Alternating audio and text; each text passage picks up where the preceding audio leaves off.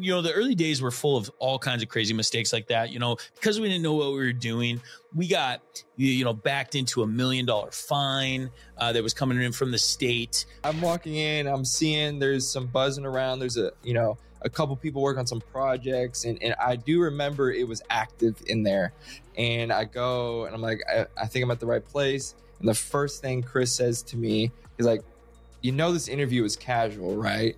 And I was like, nope. And then I said one of the biggest lies I've ever said in my entire life. And I said, Yo, welcome to another episode of the Founder Podcast. Today, we are listening to the people. We got a lot of good feedback. So we just had an episode release with Mr. Daryl Kelly. We told a little bit of his story. And a lot of people were hoping and praying that we could tell a little bit more of the Solgen story in regards to Daryl. And so we've also brought on a nice little special guest, Mr. Levi. Hello, friends. Ringo. Hello. Finally. Yes, sir. Yes, sir. Super excited to have Levi on the show. So Levi was employee number 8 at Solgen. And in the office, employee number 3? I think, yeah. Okay.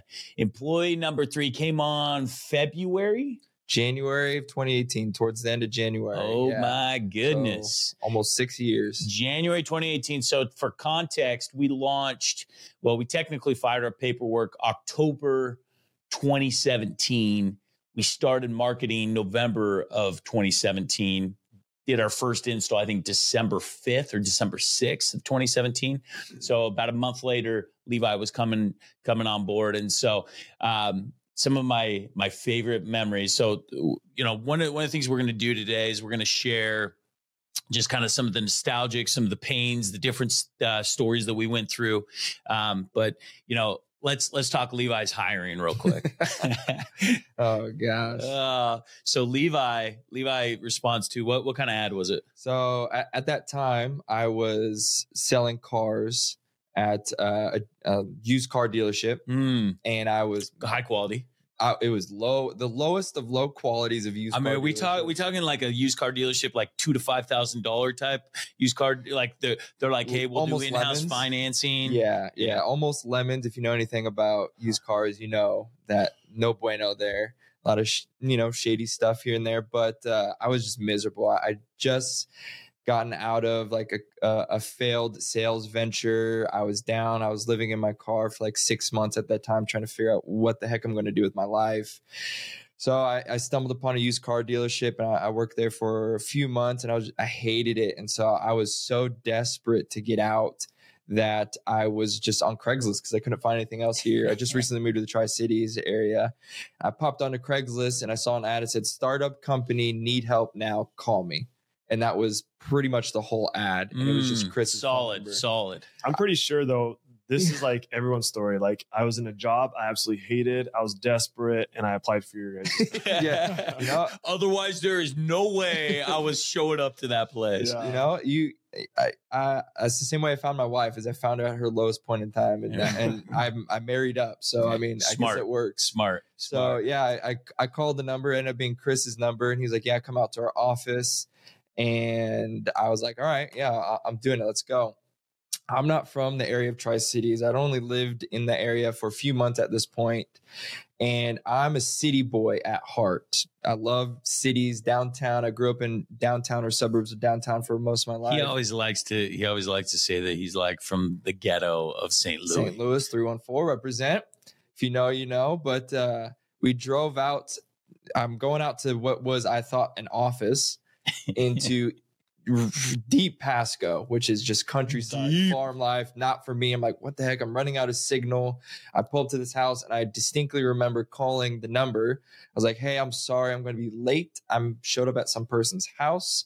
I don't think I'm at the right place. I just want to give you a heads up, I'm going to be late. You're like, well, is there a shop and a house out here? And I was like, yeah. He's like, you're at the right place. And he made me sound stupid that I was at the wrong place. He like gaslit me into coming inside of this shop. So I go inside the shop, and Chris can share his perspective, what he saw. When I showed up. So we're sitting in that 400 square feet. Mind you, we're not, we got a wall AC heating unit. All right. So this is like middle of the winter. So it's probably keeping us up at like a high 62, everybody's got their coats on, we're chilling, and, probably some relaxed Lulu gear, something. And in walks my guy with the 3-piece suit. Whoa. 3-piece suit, ladies and gentlemen. I don't know if I've ever worn a 3-piece suit except for to like prom. But I was desperate, I needed something bad. So he comes in and I'm pretty sure initially I started making fun of you. Yeah, no, the first thing I heard, so I walk in, I see this garage. Chris described it perfectly. You're talking about concrete floors. There's like 3 half-made cubicles. There's one desk, and then you have Chris's desk in the corner that took up like a fourth of the room. Big executive desk. Big desk. And so let's back up. The reason I had a big executive desk is this thing had been sitting in storage since the days of Five Diamond, right? So failed business. The one thing that we did scrap up from that thing was a few pieces of furniture. And that's what we had sitting in that room. Yeah. So I'm walking in, I'm seeing there's some buzzing around. There's a couple people work on some projects. And I do remember it was active in there. And I go and I'm like, I think I'm at the right place. And the first thing Chris says to me, he's like, this interview is casual, right? And I was like, nope. And then I said one of the biggest lies I've ever said in my entire life. And I said, don't worry, I like wearing suits. It's not that big of a deal. And that could not be farther from the truth. That could not, but I needed the job bad. I hated my life at the time. So we do the interview. I like Levi. He seems like a go-getter, seems hungry. And we call him up and we offer him a fat $13 an hour. Actually, I give it off to Crane. I give it off to Hayden Crane. I'm like, hey, dude, make an offer to this guy. I think he's worth it. Let's go with 13. So minimum wage, I think, is $12.50. No, you offered me 12. And I remember because the only reason I remember was because I left the interview. The interview was a working interview. Wasn't ready for that. I remember Crane sat me down and made a proposal. Like he made me make a proposal for solar design at the time. And then I leave and I was like, okay, that interview went great. Like seems dope. And Chris had called me while I was driving and you're like, hey, we like you. I think we're ready to move fast. And I was like, well, I got a couple other job interviews lined up. I think I'm going to go to that point. I did had 2 McDonald's and what? Pretty much. It was like for a secondhand store for like a management position there and like some other like, it was like a retail Marshalls or something. And I was like, hey, I'm going to go to these interviews. And Chris did the pull away. And he was like, well, I'm going out of town. I think you're going to Sri Lanka. I was getting ready to go to Sri Lanka. Like soon. Like, hey, we're looking to make a decision fast. So if you're not ready, no worries. We'll move on. I was like, all right, well, I'll tell you by the end of the day today. And then you text me or Crane texted me like, hey, we're going to offer you $12 an hour. I was like, I'll take 15. And you're like, we could do 13. And I was like, done. Like, I felt like I had won then and for whatever reason. Got that extra dollar, dude. Yeah. But what was even funnier that Crane makes fun of me to this day was he always says that I was really sus once you guys hired me because he was like, all right, cool. You can start tomorrow. But I was like, well, I still want to go to these interviews. So I had said something to the extent of like, oh, well, tomorrow, like I got to go to the bank and move some money around or something, some sort of like stupid excuse. I was lying at that time. And because I wanted to go to these interviews because one of them had offered potentially $15 an hour. I was like, oh, it's a couple more bucks.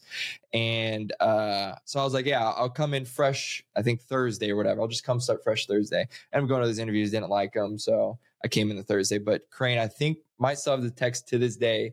I was like, dude, you were so weird. Like when we hired you, dude, like what was even worth it? But yeah, it's crazy. By the way, Levi ended up being one of the best hires that we ever had. Just a grinder. The thing I've always appreciated about Levi is he bought into the culture. He was a purveyor of the culture, and so really, from a culture standpoint, was always my right-hand man in the business, whether it was running podcasts. So it's actually fun to be on a podcast again.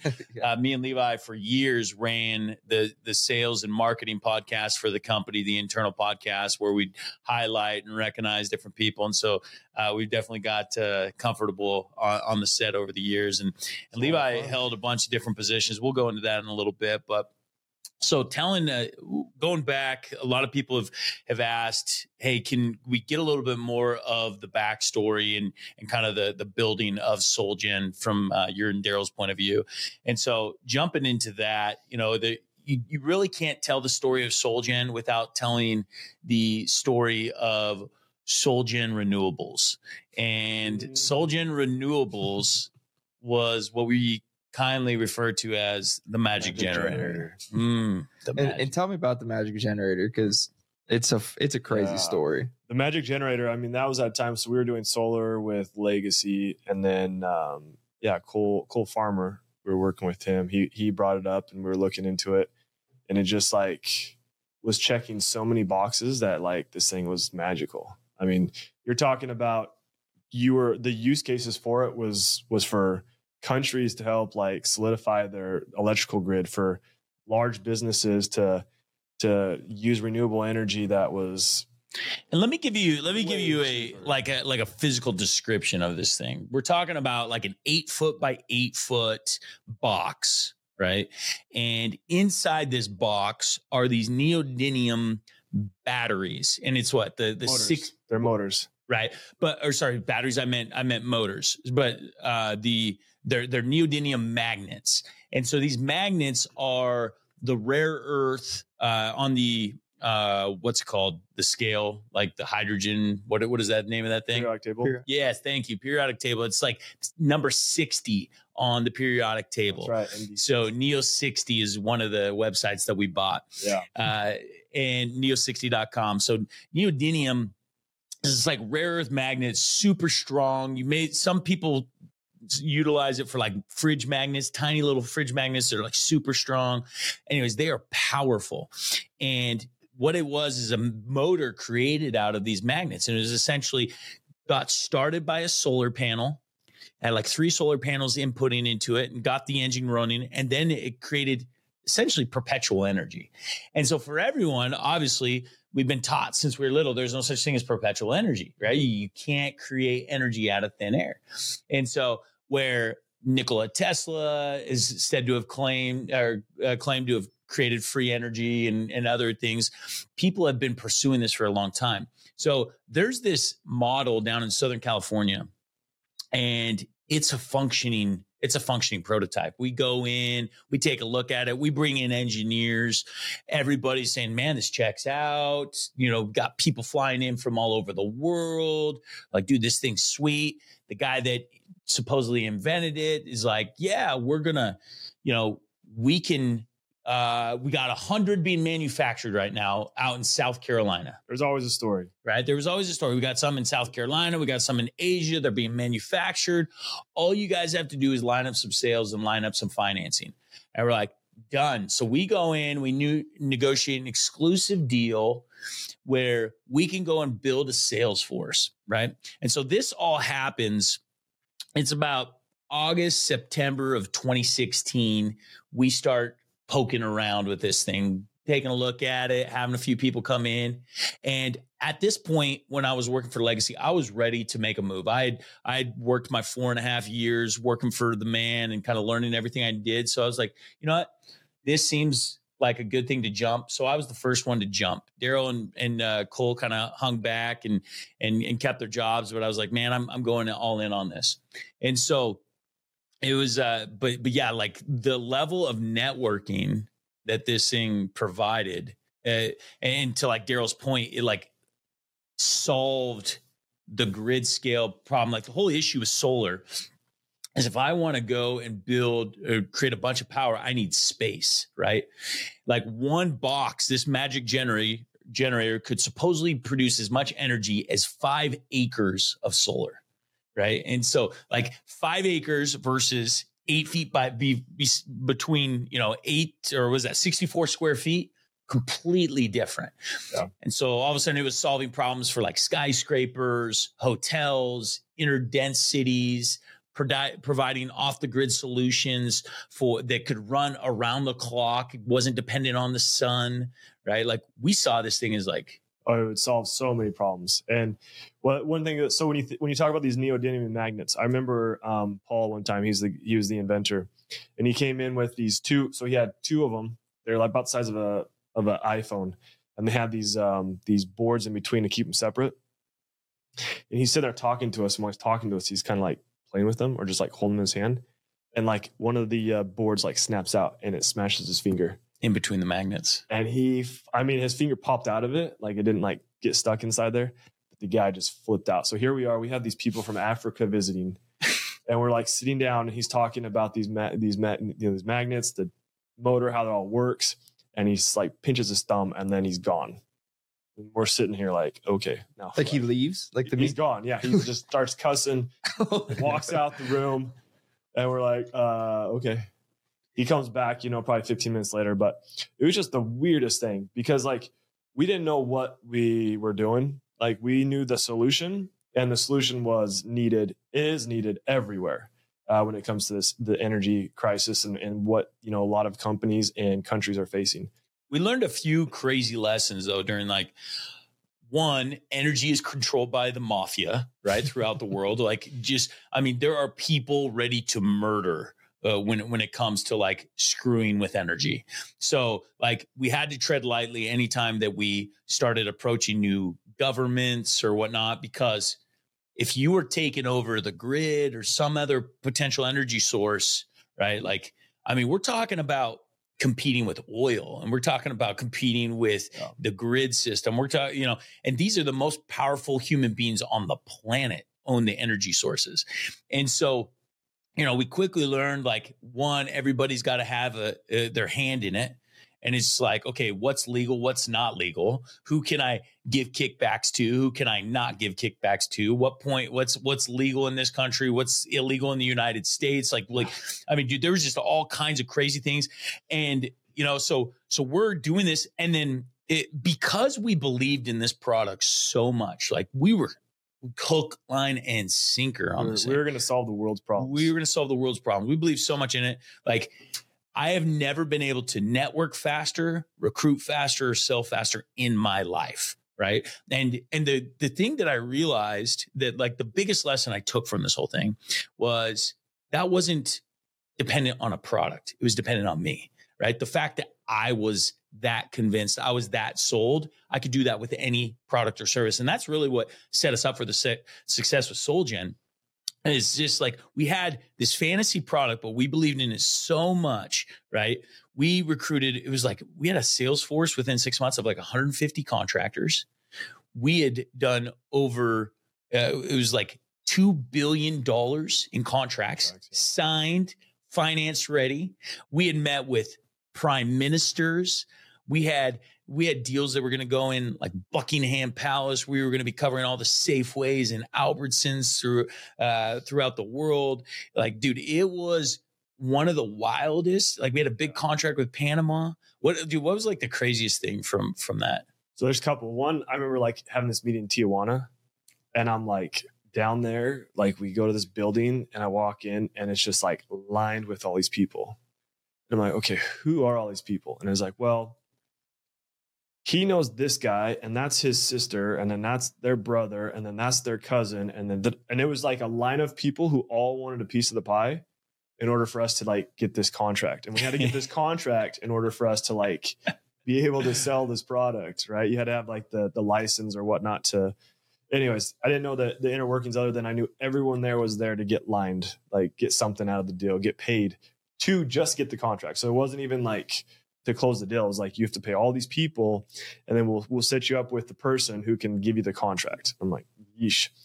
And then the other one was so I was over on the East Coast, and we met with the prime minister of the DRC, so Congo in Africa. The Democratic Republic, yeah. That one was interesting because so first we met in this like hotel room. It was an Oval Office though inside of it. And you had news crews in there recording this. It was in French. You had, the prime minister. You had his son, who was an awesome guy. We talked to him quite a bit. You had his lawyers, and they're sitting down talking to us about this project that we were going to put together for them. And I think what was crazy about that was not even that meeting, but what I observed after the meeting. And anyways, that was interesting. So basically what happened was our introduction to the prime minister. So he had done a lot of work in the country, and in the cell phone industry. Yeah. And so he was there. I mean, he's done some other ventures there, and the government had some money to pay him, or that they owed him. And so once we were done with our meeting, we were all asked to leave. So we got up, we leave, and then he stays behind. He talks to the prime minister, and we're like, so what'd you talk about? Like, what's going on? He's like, oh, it's they owe me some money, and I was trying to figure out how to get paid.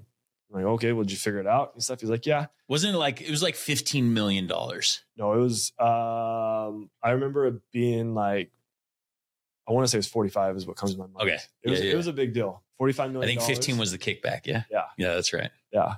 And it was like 30%. So basically what it was like, he's trying to get this money. He's like, okay, I can get you paid, but I keep 15 of it. Isn't that crazy? Like literally this prime minister of a country says, hey, I'll pay you the 45 million, but in turn, you got to line my personal pockets with 15 million. But that's what we were finding out all across the board. It was like anywhere you go, it was like, if you want this, I get this. And it was like, you're just doing, like, you had to do, like, everyone had these deals that were like structured, and it's not, I mean, first off, it's like illegal to do business like that in the United States, but like everywhere in the world, that's how they do it. Right. Was there ever, I mean, you guys are going through all these meetings with, like you're saying, that some of the most powerful people in the world, politicians, Yep. like just public figures, whatever it is. Was there ever a time or like a meeting that you guys were like, where we might be biting off more than we can chew? Like, this is kind of scary or kind of sketchy or anything like that? Dude, we were so like just running by the seat of our pants, but we had so much confidence in what we were doing. It's just like, you know what? Even if 10% of what we're doing goes through, like we're going to be chilling. But as far I think there was a few times that we were scared. Like, we might be getting into some circles that, and so like we either have this conversation, me, Daryl, and Cole, is just like, bro, like, are we sure we want to do business with this type of person or whatever? And so like, there was a few deals that we walked away from because we thought we might get murdered. Right. Like if that type of thing took place. And, there was just like, there's so many fun experiences. Like, I can't remember if I've shared this on the pod before or not, but during that time, it was like beginning of December 2016. I flew down to Florida for the World Boxing Council convention, the WBC. It's like the largest league for boxing, and boxing is one of the world's last global sports. You got like soccer, you got boxing, I think like ping pong or something, right? And I think tennis.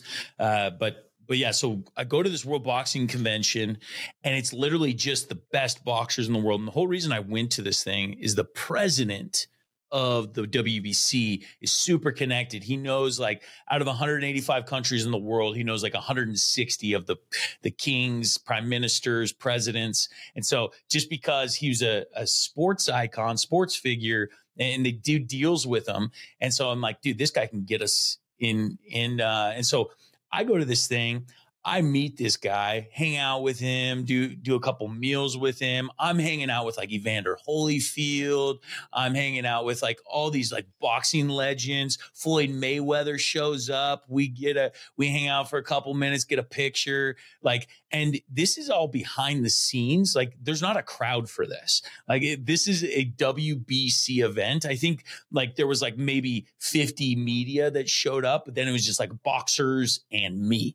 And like, dude, it was like one of the craziest 3 days I've ever spent. Got some really cool autographs. But yeah, like those were just like some of the crazy things. Now, to back up, the reason why it was called Solgen Renewables was for this generator. It was a solar generator renewable, right? Like it was based off of the solar generator. And so, we had so much confidence in the thing. The biggest mistake that we made, though, was that we didn't have product number 2 in our pockets. Yeah, we came with one product, and when that didn't work out, it was like everything we had done, built, talked about was like bridges burned. Done. And so I think if we would have come with other products, there's massive products across the world. There's projects always going on. They're trying to rebuild bigger. And we came with a one trick pony that didn't even have a trick. And the interesting thing, if I could go back and do it over again, like if I was in a position where we had not brought the one product, I wouldn't have just let the relationships burn. Yeah. Right. I would have come back and be like, hey, guess what? This product doesn't work. We're going to find you another solution. Right. But I was still so naive in business and young in business and not up, like knowing what I know now. Right. 7 years later, I would have come back and mended those relationships instead of literally just letting them burn. And by letting them burn, I just walked away and stopped communicating with these people. I'm like, idiots, like, dude, so well connected, and we missed out on it. I think what was cool though too, we realized like if you have a product that can solve that big of a solution, or if you have a product that can solve that kind of issue, like the ability to go and connect with people is easy. Right. You know, everyone comes with a product that like, you know, changes things a little bit, but man, if you're able to say, hey, I can change your dependency on energy, like you can go talk to world leaders like that. And that was what we solve rich people's problems, right? Like you can solve rich people's problems, you can get there, but even more important, like, yeah, you've got to have that is like the belief that you have in it. Right. And so like your level of belief is the biggest limiting factor that's keeping you from networking to the top. And that's really what we learned and really what was the springboard and the foundation to Solgen. And so a lot of you guys know kind of like that happened. And meanwhile, we hate living off of savings. So we were running some like dealers with installers in the solar world. Daryl and I went in February of 2017. We went and spent a month out in Rhode Island while Cole was still kind of pursuing the magic generator, just to generate some cash. I think we both made 6 figures in 1 month, working, just knocking doors. It was pretty crazy. They had this crazy incentive going on. That was kind of fun. How many dudes did we have piled into that thing? Well, the first house. Yeah. Oh my gosh. I think we had like 16 or 17. Jeez. And we rent this Airbnb. It literally has, like, we're in the second story of a home, right? It's got its own private stairwell. It's got this big open, like, finished attic is essentially what it is. Like, it's got, you know, like a vault like this, and there's just like bunk beds lining that. And then there's like 3 bedrooms. It's super old. It's got this little ghetto kitchen, little ghetto living room. I still remember watching the Super Bowl that year there. We had like got some lobsters. Yeah. That's where you go to the grocery store and you just pick out your lobsters. Fresh lobster right out. They cook it for you. Right. Dude, took that thing home. But dude, we were out there for like 30 days, piled in this group. We're all married dudes, right? And still remember just like so many just incredible experiences. It was like a bond that was created from those guys. You know, we had guys that ended up working with us. Robbie Clyde helped found Solgen. Randy Munoz came on and sold with us later. Hayden Crane came. Johnny Mandolino, who's now a part of our group. Like, there were so many different just cool relationships that we forged out there. You know, being away from your spouse in like a foreign land, because dude, Rhode Island's a foreign land. Dude, you want to hear something crazy? So when we started K2K Alarms, that's when my wife had Liv. Yep. And then when I moved to California, like transitioned out of alarms, that's when we had our next kid. Then when we start Solgen, that's when we have the next kid. Mary. Wow, that's crazy. So it's like every time there's like this big transition, we were having a kid at the same time. Yeah. It was always a trying point for our wives, right? Like, when I was going through bankruptcy, it was literally right as we had our third child, right? Like losing everything, getting it all. Same thing with Solgen, right as we had our last kid. So it is pretty wild how that goes. Was that stressful I remember coming on. And I remember like 3 babies getting popped out like within like my first month. Like, cause you're having Mary, and you were in Utah at the time. Yeah. You were having Bruin. Right. Crane was having Madden pretty soon. Like, was that just not like, oh shiz, like this has to work? Or I think for us, at least from my perspective, it's just like, I mean, that was life, man. Always put family first, and like finances will take care of itself. Like, I've always been an overly confident person that whatever I'm going to do is going to be successful, you know, and because of that, I'm probably high in the night. Most people look at me as like some crazy person because of that, but I've never been too worried about that. I mean, I think it's I think it's definitely challenging, you know, like my wife, like she's pregnant, you know, at the end of her pregnancy, and I'm gone a lot. I'm traveling. So yeah, it definitely wasn't easy. Then we have a baby and we're moving, you know, so now we're transitioning and moving while So we have a to young get child. to get clear on the whole situation, I'm living in Washington State. I had just recently purchased my now home. We had got it from a almost foreclosure. It was about to go to the bank. The previous owner was selling poppy flowers. I don't know if I've ever told this story on the podcast, but the previous owner of my house, they were selling poppies by the pound, decorative poppy pods. They were number one on Google. Him and his son were running this operation. They made $1 million bucks on like 3 acres of selling this stuff. And then the house gets seized by the FBI, all this different stuff. Long story short, he dies during the trial. His son dies during the trial. Kind of sketchy, to be honest, when you're involved in the drug trade. Wife gets the house, never worked a day in her life, can't afford the taxes. And so before it actually gets foreclosed on by the state, I come in and buy the house. And so I'm living there, remodeling this house while we're like working out in Rhode Island. I took time off to go out to Rhode Island, and then I come back and I continue doing this remodel, and we're managing all this stuff. We're trying to start Solgen later that fall. I'm learning Facebook marketing, buying my first ever course, spending $2,500 that I probably didn't have, or not to allocate towards something, but investing some of my last dollars into myself. So I live in Washington, and Robbie comes to us and has got this bright idea, like, dude, we should start in Washington. There's this great incentive. We got all this stuff. And I'm just like, dude, I'm the only one that lives in Washington. Yep. And so I'm like, I'll run it. And so we make a pact, the four of us, me, Robbie, Daryl, and Cole, that, you know, we're going to make it work in Washington. Daryl and Robbie are both willing to move at that point. Cole's not. And so like these guys are working remote. I'm launching it. I'm doing interviews in my tiny office in my house that is missing a closet door where I keep all my guns. You know, and like literally interviewees come in and I'm throwing a blanket over my guns to make sure that. I mean, yeah. So you think about it, right? So like Chris is living up here. We're traveling. I can't remember the schedule, but I remember we started in November. We're like, okay, by December, we need to have like X amount of sales, right? We didn't even think we'd have installs going in by then. And then I remember like thinking like, we don't have a clue how to do these installs. Mm-hmm. And there were just so many things we were trying to solve for. But it's also amazing how everything kind of came together too.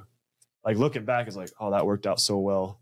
Because I mean, we came from the sales and marketing side of the business. We had never, ever even attempted installs or surveys or anything else. And we're like, dude, we got to hire somebody that knows what they're doing. But then it was like, we get a call. I get a call from Rick Fry. And he's like, hey, what are you guys doing? I'm like, well, we're trying to start this solar business. And it worked out. He came up and helped us get things started. And it was like, he called me out of the blue. We had magic generators where we connected. And anyways, that was what helped us get started. And so, you know, he had a background at being an electrician. And so he started going down that road, and we slowly began to figure out the game of like how surveys work, how installs work.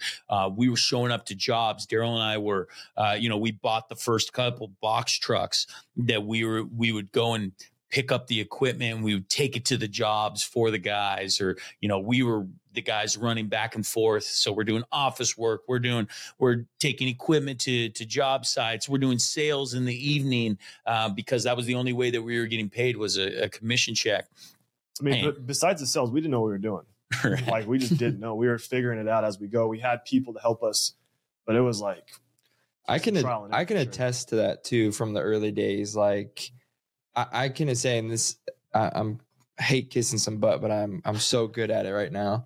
But like, I don't know if a lot of people like really understand, because we've hired so many people over the years at Solgen. We've been able to work with so many great people, and a lot of, I mean, you're looking at 80% of the people who worked at Solgen came from when we finally moved into our headquarters building. they didn't see the fruits of like your guys' labor in the early days. And one of my most distinct memories of like, wow, these guys are down and they're about it. They're not just kind of hands-off owners, like they're in it. There was this really upset customer. And because I took the call in the office. So I have core memories of the early days from this specific customer. Tell me it's Penny. No, it wasn't Penny Skyman. But this customer was upset because we had to do some trenching from like her shop to her home or something with her meter. And all of our 2 crews at the time were doing stuff. And we had promised her we'd get out there, and we were dealing with so many issues at that time that we were trying to solve. Because we didn't know what we were doing. I mean, the guy running the office was pretty much me. And I don't know what I'm doing. And Levi's what, 19, 20 years old. 20 years old at the time. With a man bun at that time. Like, I'm still figuring out my life, and I have no idea what interconnection is or like what net metering is. And so I'm trying to my best to facilitate these calls. And I'm like, guys, we got to figure something out. Like, this customer's upset. We've promised, like, help me, help you. And I remember it was Chris and Daryl and Crane. They go out to this customer's house and they backfill this trench for this customer just to make them, because she was worried that her dogs were going to fall in this trench and stuff like that. I still actually remember the house. I remember the video that we took out there. Yes. I've actually used it on my social media of like us out there. These when you're hearing these guys like talk about buying the box trucks and driving themselves, like I can witness as one of the first employees like there that was one of some of my most core memories where I was really bought in, because I knew that my ownership team was also out there doing the work with us. I'm just shaking my head thinking about all we had. Like, what was the number? 18 or what was it? 26 to complete. Oh, I can see. I still have that paper where we had all of them printed out on this giant piece of paper. We didn't really have a CRM that was really working at all. So this is our first 26 customers, and we had issues with every single one of them. Oh yeah. And it took us months to get these all done. Let me give you an example of some of these issues. We had a lady by the name of Penny Skymuir. Shout out to Penny if you're watching. Penny has 3 giant oak trees. Hold on, let me start this one off. So this one was, I remember Chris calling me saying, "Hey, so-and-so's got a customer. It's one of our first customers." So we're excited. Dude. Yeah. He's like, it was who was the sales guy that used to distribute our leads? What was his name? Jason. Jason Donut. So let me give you even more backstory. Jason calls me and he's like, "Hey, I got this customer. She's got some huge trees, and she says she will pay cash today." And if anybody knows what cash today means in a new business, it's like everything. You literally start salivating. He says she will pay 50% today if we will take down her 3 oak trees. Massive. Massive. I mean, dude, we're talking like trunks this big, right? And so I'm like, I can't commit to that yet. So then I call up Daryl. And so you call me, you're like, "Hey, we got this deal, but we got 3 massive oak trees we cut down." And I'm like, okay. And I don't understand what massive means at this moment. No, neither of us. We just know they're oak. We just know they're trees. They're oak trees. They're big. Accordingly, they're supposedly covering the whole south side of our roof. So like solar won't make sense without it. So we're like immediately like, okay, cool, let's solve the problem. So we're problem solving, and in the way I justify it, I'm like, hey, we want to become a full-fledged solar installer. We got to find solutions for everything. We're going to have our own in-house roofing. We're going to have our own in-house tree removal. We're going to have X, Y, and Z. And it's like, why no better time than today to start removing trees? So I go and take probably half of what we have in our bank account, maybe not quite, maybe 20% of our bank account, go down to Griggs hardware store. And I'm like, give me your 2 best saws. Actually, before this happens, I call up who our lead installer is at the time. His name's Blaze. I'm like, "Blaze, dude, do you know anything about cutting down trees?" "Well, it just so happens I used to work for a tree removal company." "What? You used to work for a tree removal company? Dude, you think you can take these things down?" "Well, let me take a look at it, boss." "Yeah, oh yeah, man, I can get those down." But he had gear. He had like stuff to like climb the tree and cut them down. Like he was he had stuff where I'm like, he's legit. problem solved. Problem solved. So we tell Jason Dona, we're like, Jason, yeah, dude, sell it. Give us that 50%. We need that cash. We get the cash. I go down to Griggs. I buy 2 huge chainsaws, and I'm like, Blaze, do your thing. So yeah. Okay. So that's where, so we had like this, first off, we buy this brand new enclosed trailer. oh yeah. Right. It is $3,500 of most of the dollars that we have. So that's what we use to like help like transport this wood. That thing gets destroyed. Hold on, let's back up. Guys, when we talk bootstrap, we're talking bootstrap. We're talking credit cards, not a lot of cash in the bank, everything like that. So like what that means is like, we didn't buy trucks. We didn't lease trucks. We convinced new employees to use their own trucks, right? So like Blaze has a truck, right? At this point, and he's like, dude, I'll put a Solgen power sticker on the back. Awesome, dude. We will pay for your gas. And we're going to provide this sweet $3,500 trailer that we spent every dime to get, right? Like we don't have a box truck. We don't have any of this stuff. Yes. Like this is it. Yeah. And so yeah, he cuts these things down. We go out to see the progress of it, right? It's like, okay, cool. And then he's like done, right? Bro, when we get there, no, we saw when it was like halfway done. And we get there. That's when we realized. I'm just like, dude, these trees are enormous. Huge. I mean, what in the world did we think we were doing? Blaze cut those things down. You realize that? He got them all to the I ground. mean, those are heavy trees. Like, anyways, it was incredible what he did. But lesson learned, we spent, I think, close to $15,000. So this lady's system was 40 grand. She had given us 20 grand up front. We spent close to $15,000 repairing her property. Okay, so this is how it went. So here she is, like she's calling up. She's like, guys, there's like all this damage. You guys have ruined my roof. There's furniture that's been destroyed. My fencing's been destroyed. My gates. We're like, man, you're being a little dramatic. Come on. Yes, she was being a little dramatic, we thought. So she was calling the office constantly, right? She was pretty pissed, pretty upset, rightfully so. Hence why we still know her name, because we've literally had like 20,000 customers and we know this one. So finally, I'm like, you know what? I've got to solve this problem. It was just too hairy.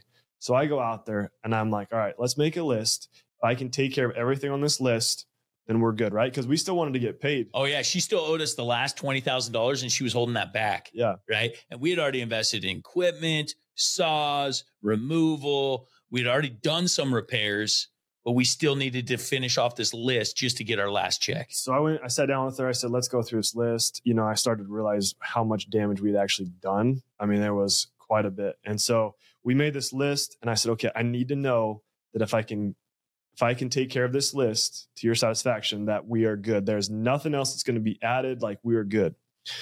And so we signed off on it. I remember having her sign that piece of paper and then I just went to work. I remember doing it in the shop. Yeah. I had to build. So she had these gates and she had 3 wooden gates. They're all identical.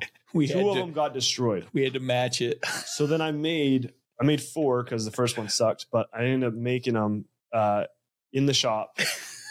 Because of course we can't hire this crap out, dude. Like So I made those. Then I had to rebuild half of her shop, paint the shop. Then I had to rebuild, we had someone else do it, but we had to fix the roofing. Then we had to there was just a list of things.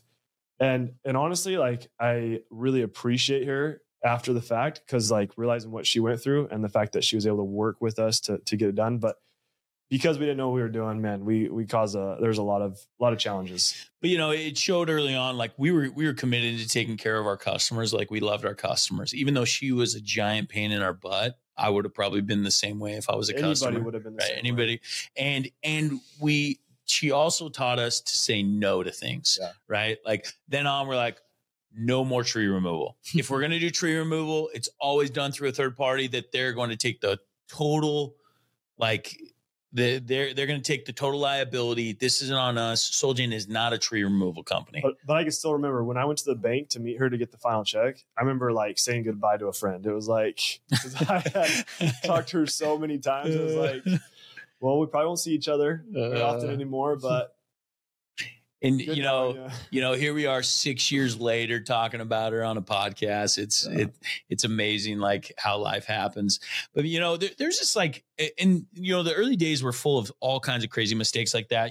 Because we didn't know what we were doing, we got backed into $1 million fine that was coming in from the state because one of the agencies was telling us that it was okay to do electrical this one way, and the same agency, but from a different location, was telling it wasn't. And so all of a sudden we're in a rock and a hard place. They're coming after us. It was like $5,000 for every proposal that we had generated. It was pretty nuts. And I remember like the level of anxiety both Daryl and I were feeling at this time. Incredible. I've never had hot flashes.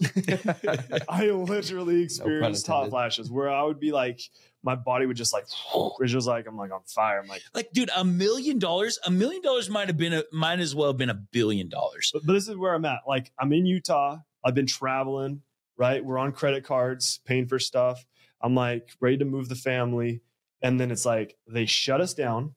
Right. Like, we're talking hard stop. You guys show up to another job site, we will remove every license and never let you get it ever. And they would like follow us around with trucks, and they were hunting us. They were hunting us. So we're shut down. We know they're after us. Like, we feel like we're being hunted, and we have our employees that we're still paying because we got to keep them active, but there's no job, no income coming in. It was just one of those times I'm like, my mind's about to explode. I do not understand how we're going to get through this. And when we talk hunting, like, we're literally talking about guys going and asking people to perch on their roofs so they can look at us from 2 to 3 blocks away with binoculars to see how we're doing this thing. I mean, like, you're dealing with Gestapo whenever you're breaking into a new industry, right? You got it's a good old boys club. People don't want to see you successful, especially when you're young, dumb, and hungry. You're coming in, you're blowing things up with online marketing that nobody's doing, right? You're doing all these things. So all these like small mom and pop electricians, small mom and pop solar companies are like, we got to get these guys out of business. They are coming in. These guys are out of towners. I remember all the different things that were floating around about us. Like, these guys are from out of state. They're from California. They're from this, that, and they're like, dude, I grew up in Connell. Get off me. Like, this is my hometown as much as it is yours, and probably lived here longer. And so like, it was this crazy thing. We get slapped with this fine. And I remember we sat down with this guy over at a HVAC company. And he said, guys, just relax, like, chill. Like, everything's going to be okay. I'm going to help you. Like, so he helped us get through this.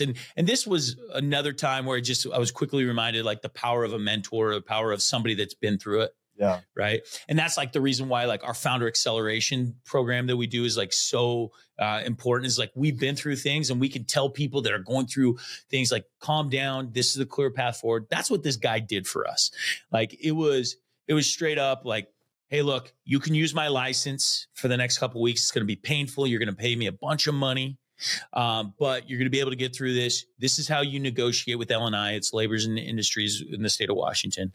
This is what you can do. You're going to reduce the fine. It's not going to be $1 million. I just remember sitting down in his office and like just this calm came over me. I don't know if you remember the same experience. I had that experience, and it was like one of the best lessons I ever learned, because you hear people like, what keeps you up at night? I'm like, nothing keeps me up at night. And everyone's like, well, if nothing keeps you up at night, like, I don't know. I heard someone say something like that on your podcast. I'm thinking, I remember going through this experience where like it was so stressful and it was so like taxing on me mentally, emotionally. I remember my wife, like I couldn't even talk to my wife. I just like didn't know what to say. And then afterwards I'm like, I'm the biggest idiot. Like I just worked myself up for nothing.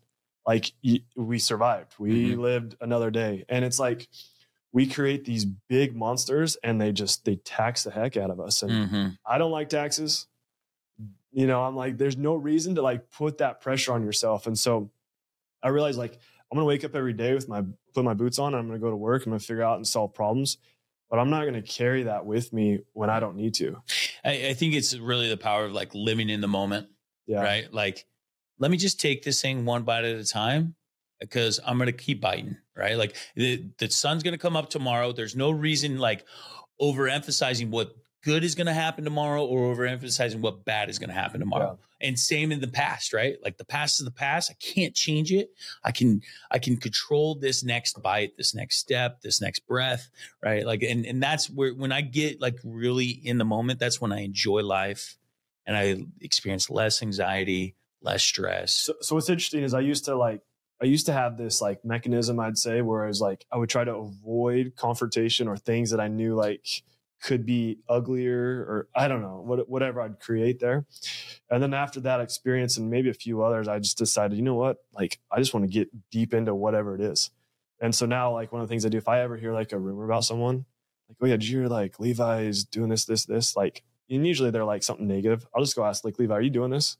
Like, get it out of my way. Like, it's either true or it's not true. And I'll just hear from the source and I move on. Because there really is nothing worse than like dwelling on something and like it literally creates like a physical pressure in your brain, and it hurts and it like stresses you out. And like, it's interesting because when something like that happens and then I forget like what caused me to be in that mood later in the day, and I'm like, dude, what put me in this state of mind? And I have to like go and root it out and like deal with it like in the moment so that I can like move on. It's which is interesting because like, how do you share that with somebody? Like, how do you teach that? Like, do you have to experience that in order to learn that lesson? Or is there a way to like, hey, don't stress out? Like, how do you do that? I don't think you can teach someone that. You can mentor through it, but I don't think you can like teach it without experiencing. Going through an experience is definitely, I think there's two ways to learn a lesson. Go through an experience. Like, you got to pay for it with time, energy, or money, right? Like, you can pay to go to learn these things. It's learned a little bit differently, but it can be learned, right? Or you got to put the energy in it, or you got to experience the actual time going through it. And but I think for me, like, having someone there, because I even remember your brother, like, just like, calm down, guys. And then Kyle as well. And it's like having people there to like just kind of remind you of where you need to be. And that's definitely been very helpful. So it's interesting. Like, it's crazy. And I think a lot of people can relate that are business owners that are listening to this, of how stressful it is to bootstrap and to get something off the ground, especially with, it's not even just like a small business. Like, this is a business, you know. I don't even know if that makes sense to people, but like, you're building, you're paying payroll already pretty quick into the business. Right. This wasn't a solopreneur adventure. Yeah, exactly. It's not just me creating a cookbook and selling it. It's like, you got people counting on you. From an employee perspective, I have distinct memories of just observing like third party, not really knowing you guys very well at that time. Like, even up to like the first year, like a lot of that year was just so crazy. There's so many things and deadlines we had to hit. And you guys talking about the $1 million fine, I remember watching you guys come in after some of those meetings, because it was like multiple meetings you guys had to go through.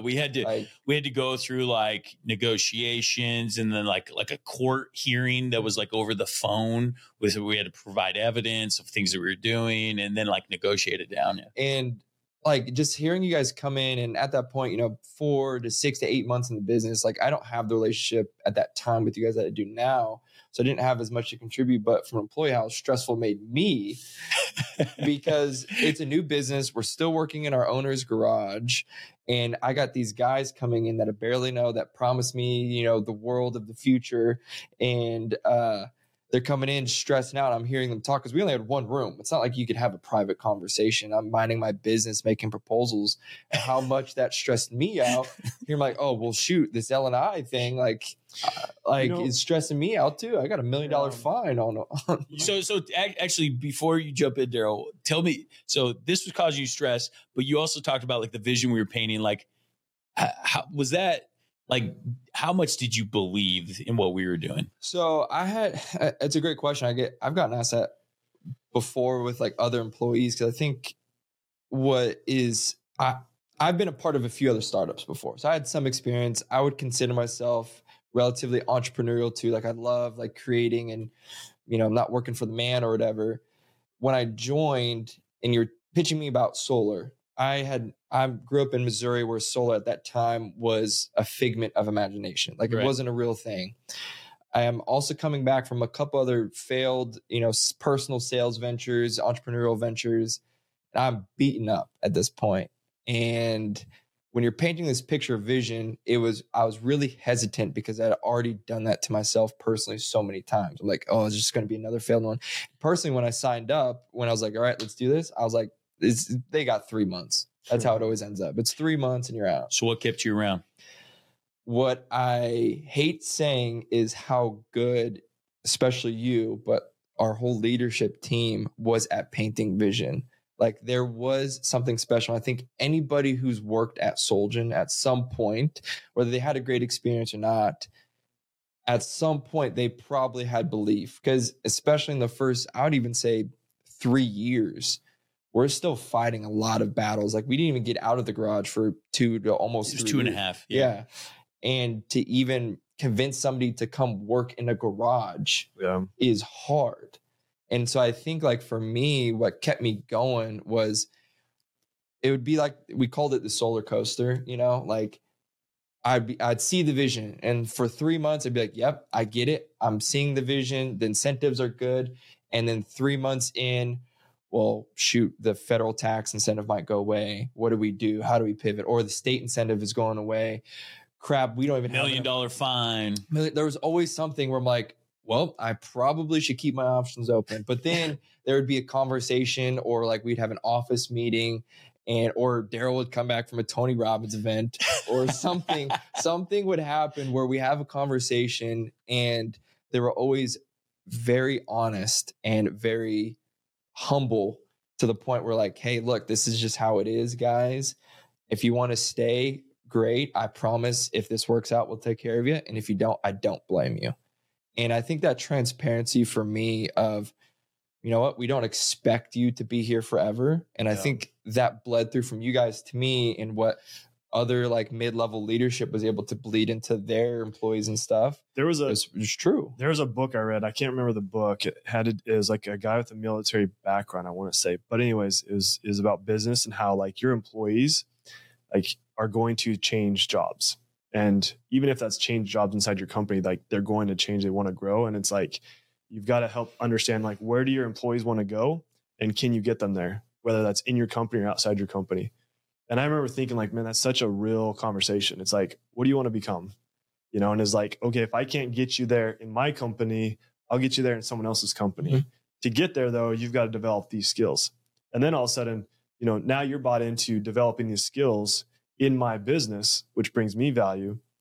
And I'm willing to help you develop those skills so that you can then move up to where you want to go, whether that's in my company or outside the company. So now we have a real relationship, a real conversation around what you're in it for and what I'm in it for.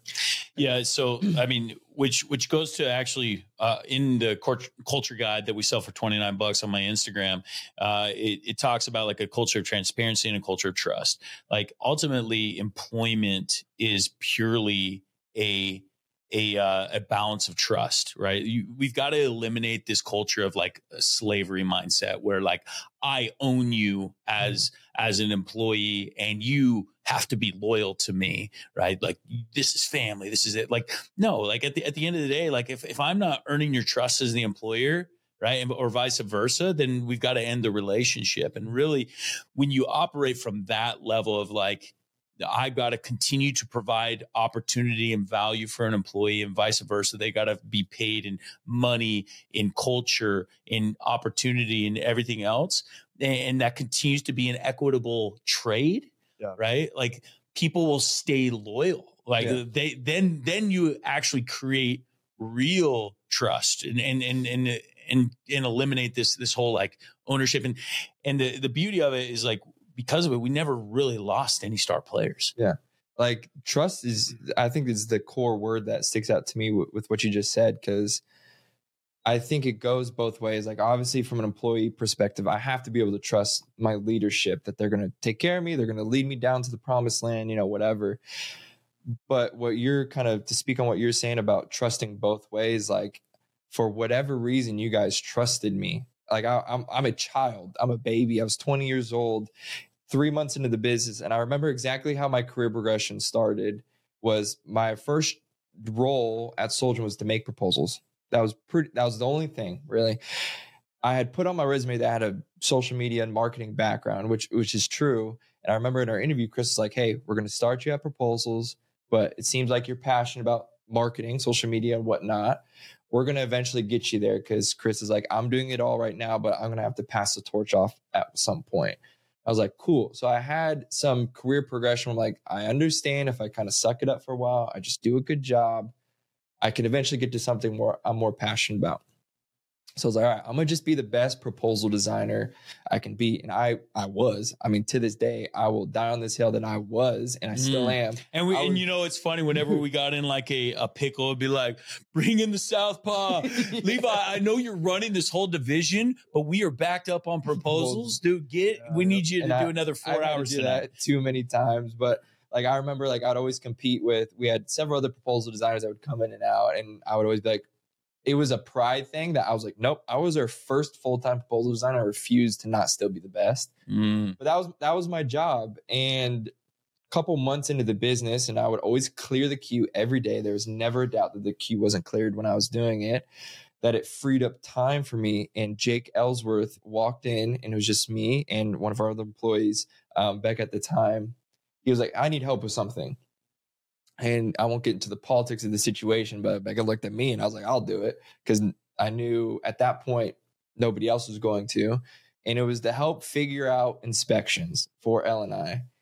And I was like, I don't know what L&I is. I just barely moved to Washington. What is an inspection? What is electrical? Like, what is any of this? I know proposals. And that I figured that piece out and kind of helped bring some value there. And it just compounded where they're like, well, he figured this out, so I guess we'll dump on interconnection. I remember that conversation. I'm filling out electrical permits and inspections, and you, Daryl, Rick, Jake, Crane all walk in. It's just me in there. And you're like, all right, we're buying brew cheese for everybody. Brew cheese.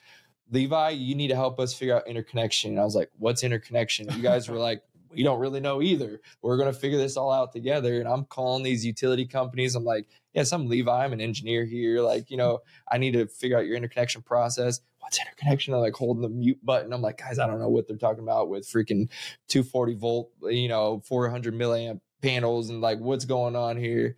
So anyways, that compounded over time to where like, I never felt like you guys didn't trust me to get something done. And I think that's so important from an ownership to an employee or leadership or management, that I felt like I belonged. I felt like I brought value. And that's a huge key reason to like why I stayed for so long and why I enjoyed my time. I mean, if you want to know the truth, we didn't have an option. I think one of the things that we realized, right, there's like three directions anyone goes, right? You either grow with the business, the business outgrows you, or you outgrow the business, right? When you outgrow the business, like you're looking for another job, right? That could be you outgrow the culture, you outgrow the position, you outgrow the pay or something like that. What we realized we saw a lot of is people like you growing with the business, where it was like, we don't know the next step. Can you help us figure it out? And we had so many people like that's where you really like connect with people and you start to build trust, because you're like, okay, I can see how this person reacts in a situation that they have no clue. Right. It's when you have no clue and you have to figure things out, like you start to see like true colors of people. And that was one of the things we saw with you. I mean, we moved you around a lot, so many times. I think that's a good point too. I worked like my first official job when I turned 16. I was a cook at Bob Evans. And if you know about Bob Evans, man, Bob Evans is a Midwest staple. It's just like a restaurant. So I was a cook there when I turned 16. That was my first like official like legal job or whatever. And they pitch you on like this vision of, okay, over time, you'll eventually be the top chef in 10 years or whatever at the restaurant. Like this expectation of, we want you here forever. Like you were saying, like this undying loyalty that wasn't ever earned for whatever reason. But you guys were always very clear with me and other people, like, we want to teach you whatever, and you get out and you go chase your dreams. And it was always really hard because my position had changed so many times. With any startup, it's like that. And from an employee perspective, like if you're a part of a startup, you just have to kind of swallow that pill and realize, like, if this is where you want to be, you believe in the vision, you have to be okay with it, even if you don't want to. And over time, like I thought I was going to be VP of operations and this was my path. And in 3 months that changed, then I was in sales and I moved over here. And by the end of my Solgen career, I'd eventually moved on to what Chris had originally promised me. Visionary, baby. Let's years go. down the road, it came true where I was able to find a home in marketing where I thought I was able to really excel, bring a lot of value, and kind of fit into my niche. But it goes back to you guys were able to trust me and trust of others of many other key players that were at Solgen that found a lot of success. Love it, dude. What are some of you guys' like biggest core memories? Like I have different things written down here, like the spike ball that we would play on a regular basis, or even like the Christmas parties. There's some controversy over that. There is some controversy. Championship. The actual winners of the championship. Hey, bro, let's go. Come on. We're Chris. Let's go. Actual winners. Actual winners. Daryl likes to make up rules when he plays. That's what. And he literally will make up rules like, "Oh, we're playing best of 5. I know you beat us best of 3, but I forgot." Let's just say, if you believe in losers brackets, you're a loser. Man, you guys sound like Seahawks fans over here. In what real sport is there a loser bracket? Never. I have no idea what you guys are talking about. Like we won the championship, you came through the losers bracket, so and then that's how we played. It's cool. Oh, so the fact that you lost to us. Well, you shouldn't have been there because you lost first. No, but off spike ball. So we used to play all kinds of spike ball. Like it got like uncomfortably like distracting from a standpoint of like sometimes the installers would show up after a job and we'd be up the whole office would be playing spike ball. But yeah, my wife got tired of it because we had like worn rings in the yard of where we would just go, and there would just be a constant flow of like 4 people out of the office. But it's also part of like the culture that we created of like, do your work, have some fun, do your work. Yeah. Right. And so like, there was stuff like that. It was awesome. I mean, for me, it's like the potluck parties, the Christmas parties, going through COVID. Like there's so many. Christmas parties were fun. So fun. Moving out of the garage. That was a core memory. Dude, these fetchers, like, okay, so I'm in Paris. I'm speaking at an international entrepreneur event. It was pretty cool. And I got me and my wife. And like at this point, we're 2.5 years in the garage. We had bought land to build our national headquarters, I think 8 months into the business. So we already had like engineered plans. We were still working on kind of finalizing stuff, but we knew that it wasn't. I think we'd already broken ground at this point. Yeah, we had because the build for the headquarters took about 1.5 years, and so we already broken ground and everything, and so we were trying to squeeze out every last day we potentially could in the headquarters, at least so I thought, and it was extremely hard to find a short-term lease. So I'm off in Paris, having a good time speaking. I'm gone for like 5 days. Meanwhile, these fetchers go and negotiate a lease and start moving out while I'm gone. And like it was a pretty quick turnaround too. If I remember when you guys started kind of shopping around a little bit. No, let me explain the perspective over here. So yeah, it's a different perspective than mine for sure. So Chris, if we could spend the night every night and then stay and work, Chris would have it. Like Chris wants to party and work to never stop. Yeah, it's true. And so like, I mean, everyone should have a bed at the office. And so like, I just like, the building was just getting packed with people. And then I walk in and they're talking about putting together or buying like, mobile homes or like, oh yeah, we were gonna do like a single wide in the parking lot of my house. Oh my gosh. Yeah, so that we had more space. The minute I heard that, I'm like, I'm done with this. Like I'm not standing for this anymore. This is ridiculous. And the story that I kept getting told was like, we can't find short-term leasing. And I'm like, dude, all right, I'm gonna find a spot. And that was the case for a long time. Well, I found one pretty quickly. So, like, I didn't know what they were looking for.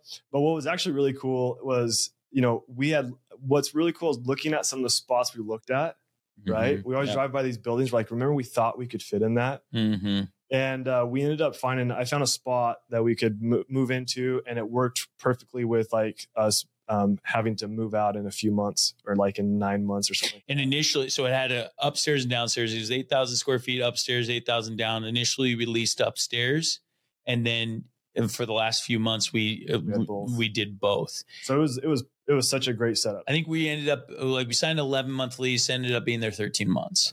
So Chris, you can thank me because that allows. No, it was a good thing. Like the reality was I was just like emotionally attached to the garage, right? Like I was infatuated with the idea of like Apple built out of a garage, Google built out of a garage. And frankly, it was just great walking across the street to see my wife at any moment of the day.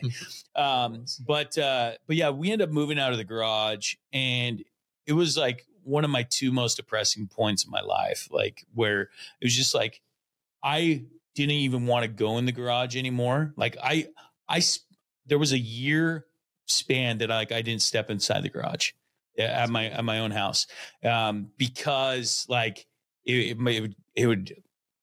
would cause for like tears to well up in my eyes, just like all the memories that we had created there, and so it was like a mother giving birth, and like it was gone, and my baby that I'd like sacrificed so many years for, and so many nights and weekends of my life, like because I would be out there, 12 hours a day.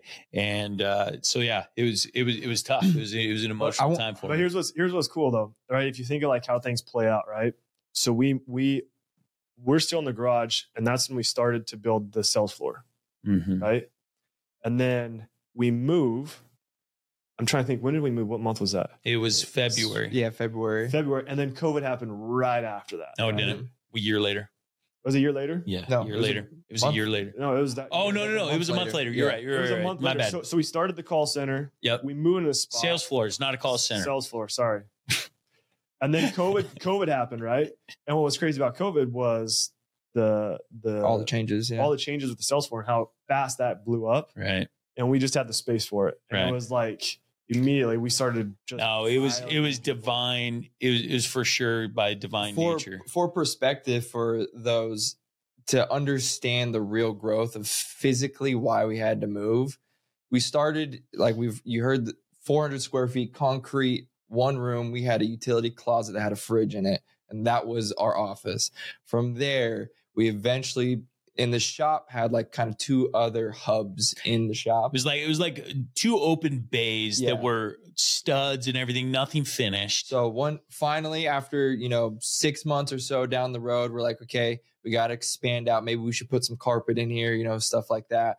We turned the utility closet into a conference room, and then now we had a place to do interviews. A real place, and then we turned in the bay right next to it to additional office space. Oof. And I think we got up to like 22 people between those two. And we were like, dude, this is crazy. That was the first time we had felt like, I think, real growth. It was like tangible at that point that we were growing. I think what's cool about the garage was just how like we had a spot. I mean, that's not your normal garage. Right. Like, that was like we were able to start with this one small office space, expand into another, and we just like kept building. Yeah, it was interesting. So the shop's 3,500 square feet. 400 of it was finished-ish. It had cement floor with drywall. Eventually, we finished off all 3,500, and we did a little addition. And if any L&I people are watching, it was permitted. We did an addition that had two little bathrooms and a kitchen, right? Like that was the only expansion we made to the garage. When I tell you guys that we didn't have any bathrooms, any place to put our food, we were going into Chris's personal home to use the restroom. The day we had our own bathroom in the office, in the kitchen in there, we thought we made it. That was a year and a half in. Right. Yes. So literally for the first year and a half, and especially like the last 6 to 12 months, it was a constant stream of employees just walking over. My wife, a saint. So then finally we finish out the next bay, and then the kind of like back garage part. So it was fully finished at this point in February of 2020. And we had over 50 people in that place, and it was tight. We just started our sales floor. Is loud in there. You can't take any customer calls because it's so loud. You can't take any, sales calls because it's so loud. We can't have interviews because it's all so tight together that it was a need. We had to get out of there some point. Yeah, I remember thinking like I was like I could just see you guys building, like putting trailers in and then adding on to that. Like all I saw was this like massive compound, just, like Legos on Legos of building. But here's the craziest thing. So me and my wife, we were actually out by the shop in our car last night, and my phone connected to the shop internet and it was being slow.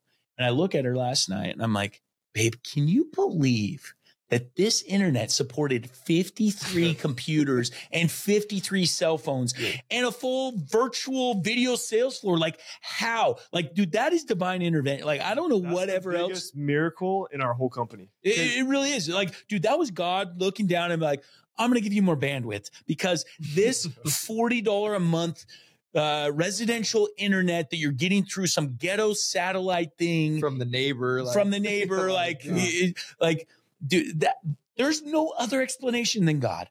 Like, I don't know. We are in such deep Pasco, like farm fields. No, the moment you stepped outside the shop, no internet, no calls, no nothing. It was crazy. What really is wild. Like you think about all that, man. I mean, just so many best memories. Like some of my favorite memories were like, you know, we as we slowly engineered the picture of the new building, right? We'd post it on the wall and be like, hey, this is what we got to look forward to. I remember it sitting above Levi's desk. 6 months. That's what we'd always say. It'd always be 6 months away. But eventually we got there. We finally got there. I have a pretty funny core memories. All of our years that I could remember, up until maybe like our last year or two, we had always had city league sports that we would sign up for, and we'd always joke that. What did I always tell the people? Chris would always say that the only reason we started a company is so we could recruit for our city league sports. That we sign up flag football, softball, and stuff. And we were good. And our first year we weren't. We were so bad. Well, it's because we had to recruit installers. Yeah.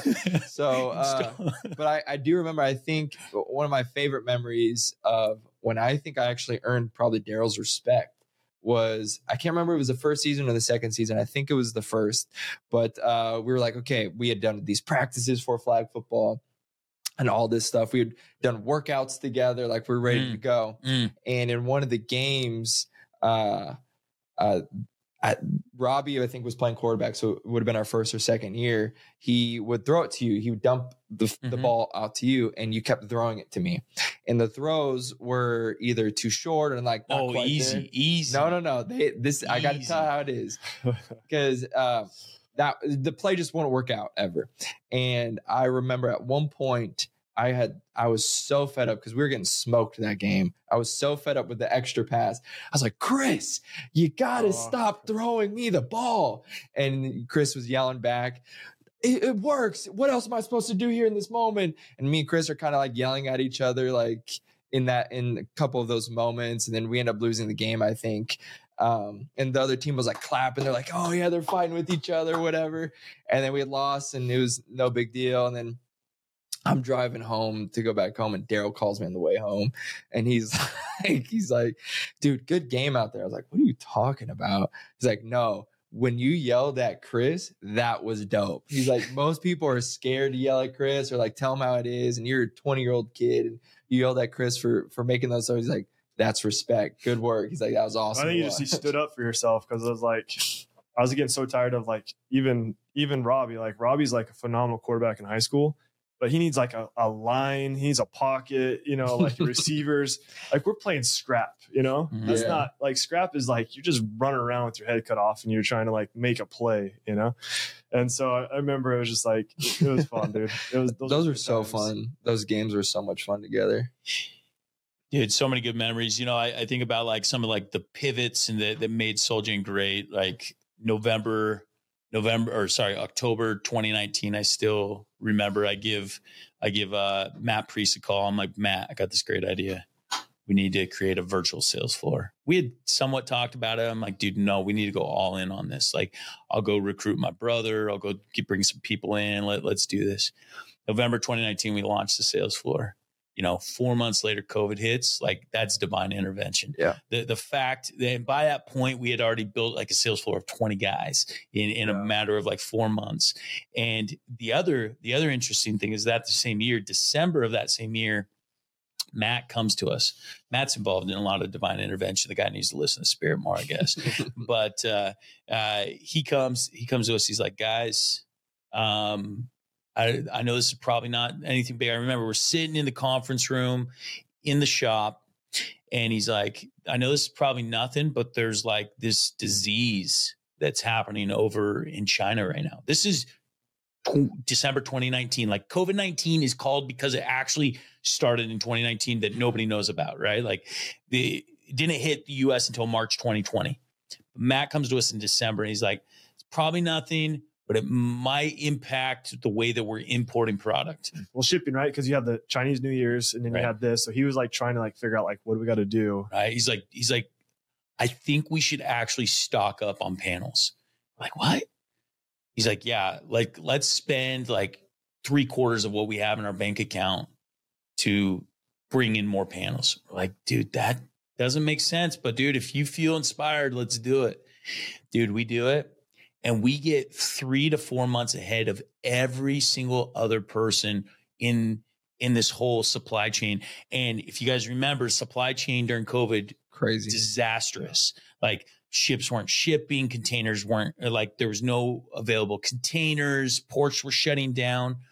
Those 4 months saved us so much in the middle of COVID of actually being able to get panels on the roof where most companies in the solar space were not able to participate. Well, we had two things, right? The call center, which you mentioned, and in like inventory. Whoa, what? The sales floor. Thank you. Like the thing is crazy is like the timing on both of those were so divine intervention. Yeah, looking back, you couldn't have done it a different time, better time. And it's just like miracle after miracle happened in our business. And, you know, some could say it was God, some could say it was luck, some could say a bunch of different things. And like the reality is God is involved. When you're looking for success, you're constantly looking for that red car, you're going to find it, you know? And so like for us, we'd gone through so many different things in our lives of failure after failure after failure that like, different things as they lined up. Like it was because we tried so many things because and then, you know, and I mean, it was one of the wildest experiences, and we can go into deep, and I think we should probably kick this to another episode, but because we're a lot deeper in this episode than most, but guys, like pleasure. Like thanks Levi for giving us your perspective, man, for the years that you know, worked your butt off over at Solgen. It's been a lot of fun. I'm super excited for you to be a part of the new venture. It's dope. I'm excited too. So Levi is coming in as an equity partner in the Founder Project, which is pretty awesome. I mean, this guy is scrappy. He knows his stuff. For those of you guys that haven't dove deep into what the Founder Project is, we run what's called Founder Acceleration. 3 times a month, the first, second, and third Tuesday of every month, we get together with entrepreneurs.